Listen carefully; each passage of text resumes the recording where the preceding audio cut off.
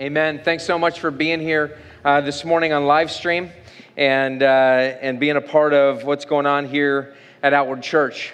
I want to tell you this morning that I'm pretty excited about speaking about this today. Last week we talked about wives being subject to their own husbands. And so that was pretty controversial. And so if you didn't see last week, don't judge me just on that statement. Go back and listen to the sermon. That would be really, really awesome. But this subject of talking about husbands and their role in the marriage is not just for married people. It is for married and unmarried alike. It is a message that speaks to how we're supposed to really guide other people in their marriage. Perhaps if you're unmarried and you have a married friend, maybe you could help guide them in that. It helps you understand, chances are that you will be married at some point. And so you should hear this. You should listen to it. You should understand it. But I specifically want to speak to our men here. And I want to speak to you, and I just want to be clear. And I want to tell you that I think that if you miss this sermon, if you check out, you can't check sports scores because there are no sports going on right now, I know. But if you check out and you miss this, I think that you're missing a big opportunity to have a great marriage. And you might say, I think my marriage is fine. And I just want to tell you that I am constantly having to grow in this, and I'm constantly having to work on this. And the older I get, the longer I'm married, the more I realize I don't know. And so I want to encourage you to listen up, to hear what I'm saying this morning, what the Word of God is speaking to us this morning. It is just as much for me as it is for you and everyone else. And so I want to encourage you to pay attention. This is very near and dear to my heart. It's very near and dear to my heart because I look around and I see many marriages that are struggling big time. They're struggling big time. And ultimately it comes down to this. The main issue, the root of the main issue is ultimately that there's a man that's in that marriage that does not understand what it means to sacrificially lead in his home. That's ultimately what it is. And I can just tell you that when I look around and the problems in my own marriage, I can just tell you that that's what's happening oftentimes, is that I oftentimes do not understand what it looks like to sacrificially lead in my home. And so I just want to repeat something that we said last week. And it was basically this from Cloud and Townsend's insightful book called Boundaries. And Scott McKnight quotes them. And it says this, it says, "We have never seen a submission problem that did not have a controlling husband at its root. When the wife begins to set clear boundaries, the lack of Christ-likeness in a controlling husband becomes evident because the wife is no longer enabling his immature behavior. She is confronting the truth and setting biblical limits on hurtful behavior. Often when the wife sets boundaries, the husband begins to grow up." And guys, that's just what I want to tell you this morning. That's not the only thing, but I want to start off with that. That the issues that are surrounding your marriage, whatever that is, it is not because your wife will not submit to your leadership. It is because you have not grown up to the point where you can be a good leader. It doesn't mean that your wife shouldn't still be looking for your leadership, looking to follow you, honoring you as well.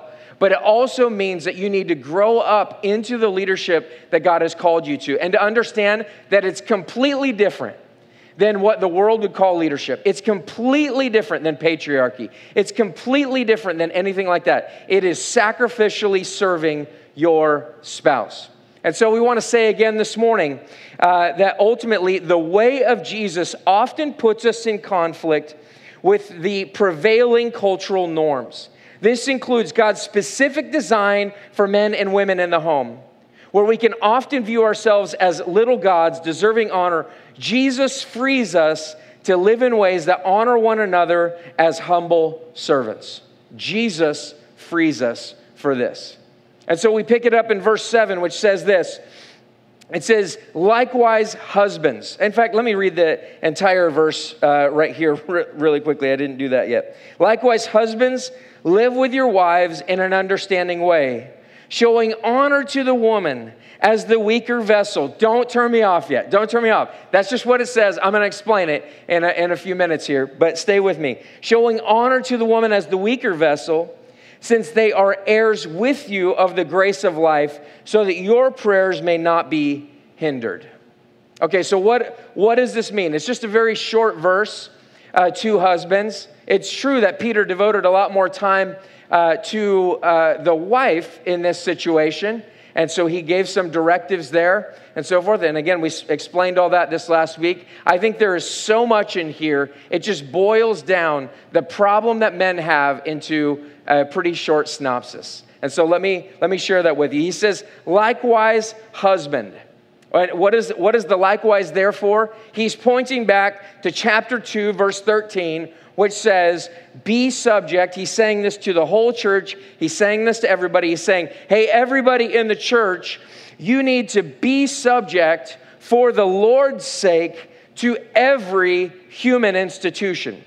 And then he goes on down the line. He talks about government. He talks about slaves and masters, which we said is really applicable today to employees and employers, that type of thing. But then he gets on to wives and so forth. And he's saying, be subject or submit yourself, to put yourself under.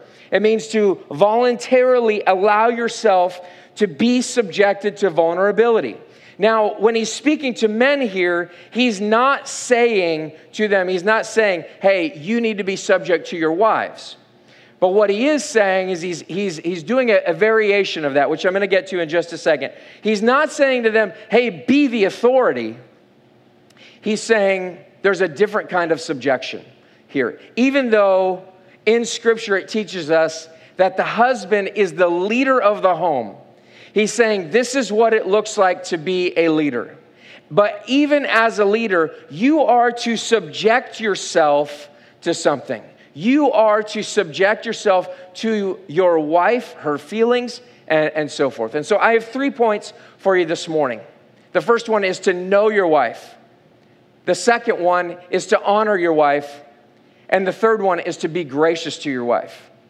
So know your wife, honor your wife, and then be gracious to your wife. And so he says, likewise, husbands, he's carrying this theme forward that there's some kind of subjection that you're putting yourself under, but it's not the same kind of subjection that the wife is under as well.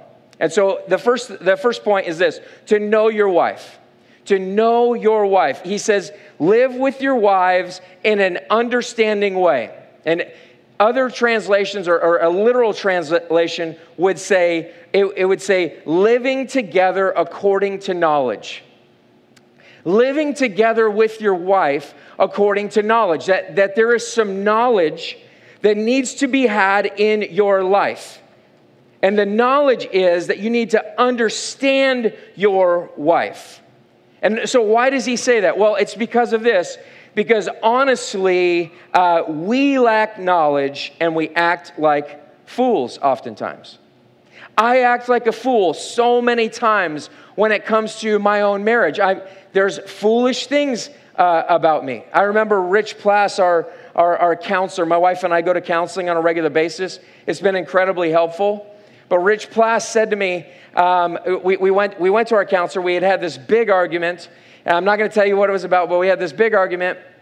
So we said, we're going to go to Rich Plass. We're going to talk to him about this. And so I take it to Rich Plass, and we explain the situation. And Rich Plass says to me, he says, hey, Matt, what does your wife need?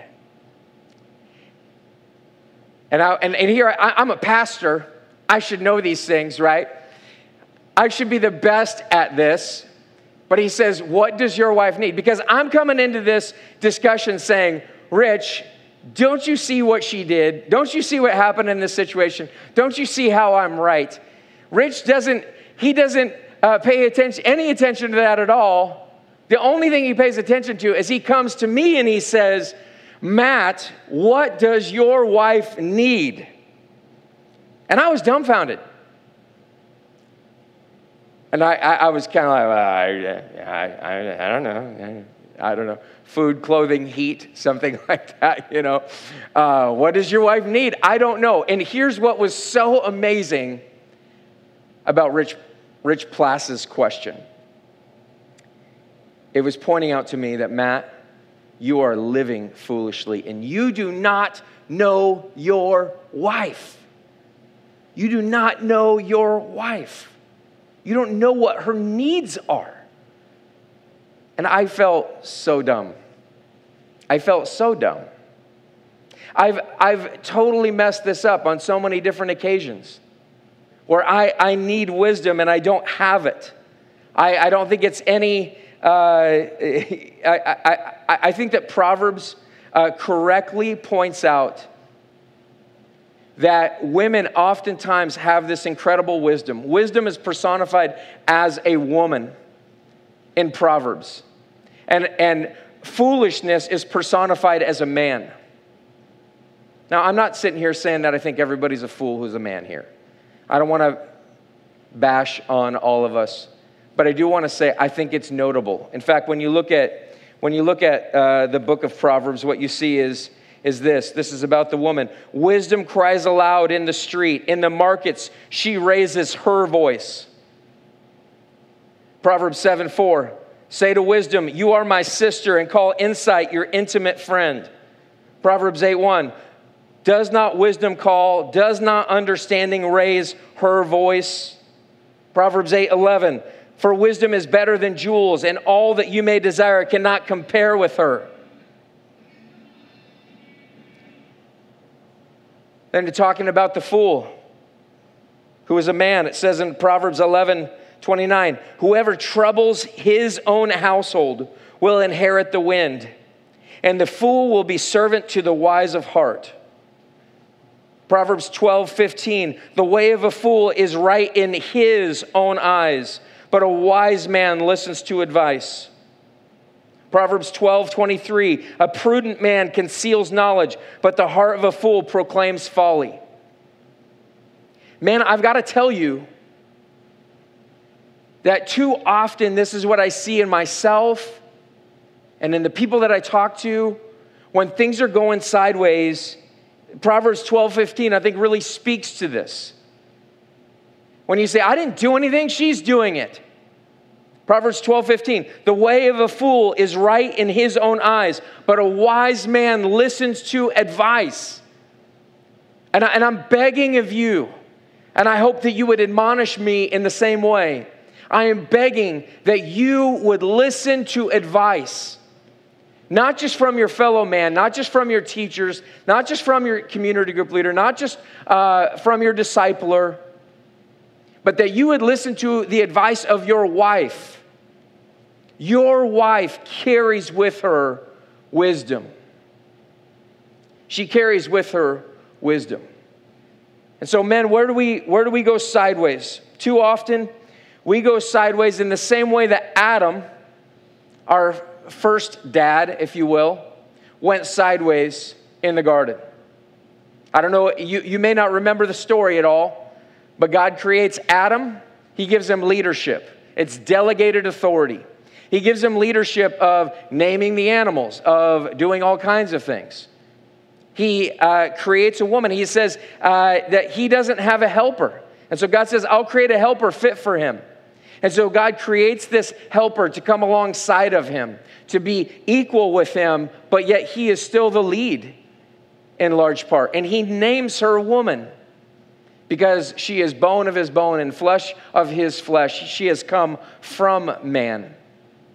But a little while later, when you look at chapter 3, beginning in verse 1 of Genesis, what you see is this, is that you see kind of Eve is in the garden, and she's sitting there, and this snake comes up and begins to speak to her. He begins to talk to her. He begins to say, hey, did God really say that this will happen? And Eve says, no, that's not what he said, and this and that. So she's having this conversation with this slimy dude, whoever he is, this snake. It's Satan. I don't mean to question that at all.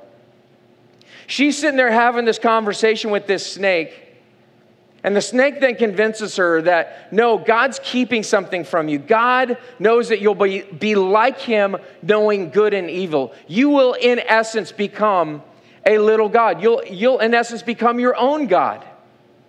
And so it says that she partakes of the fruit, and then she hands some to her husband. And so this whole time, you don't really hear about Adam during this. You don't hear about Adam and what he's doing, saying, Eve, what's going on? What's happening? Why are we talking to this snake? We know God. We walk with him in the cool of the day. We love him. He is our creator. There's nothing like that. She says, hey, we should eat this. He says, all right, that's fine. Whatever. But then what happens? God sees that they're hiding from him. And he comes walking in the cool of the day of the garden, and he looks for who? He looks for Adam, and he says, Adam, where are you? And what does Adam do?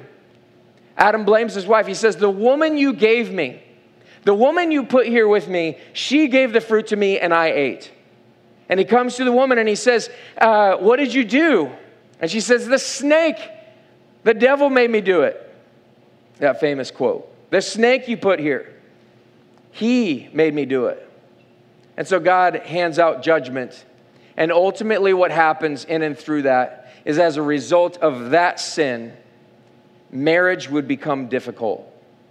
It says later, your desire will be for your husband, and he shall rule over you. It's this really enigmatic statement.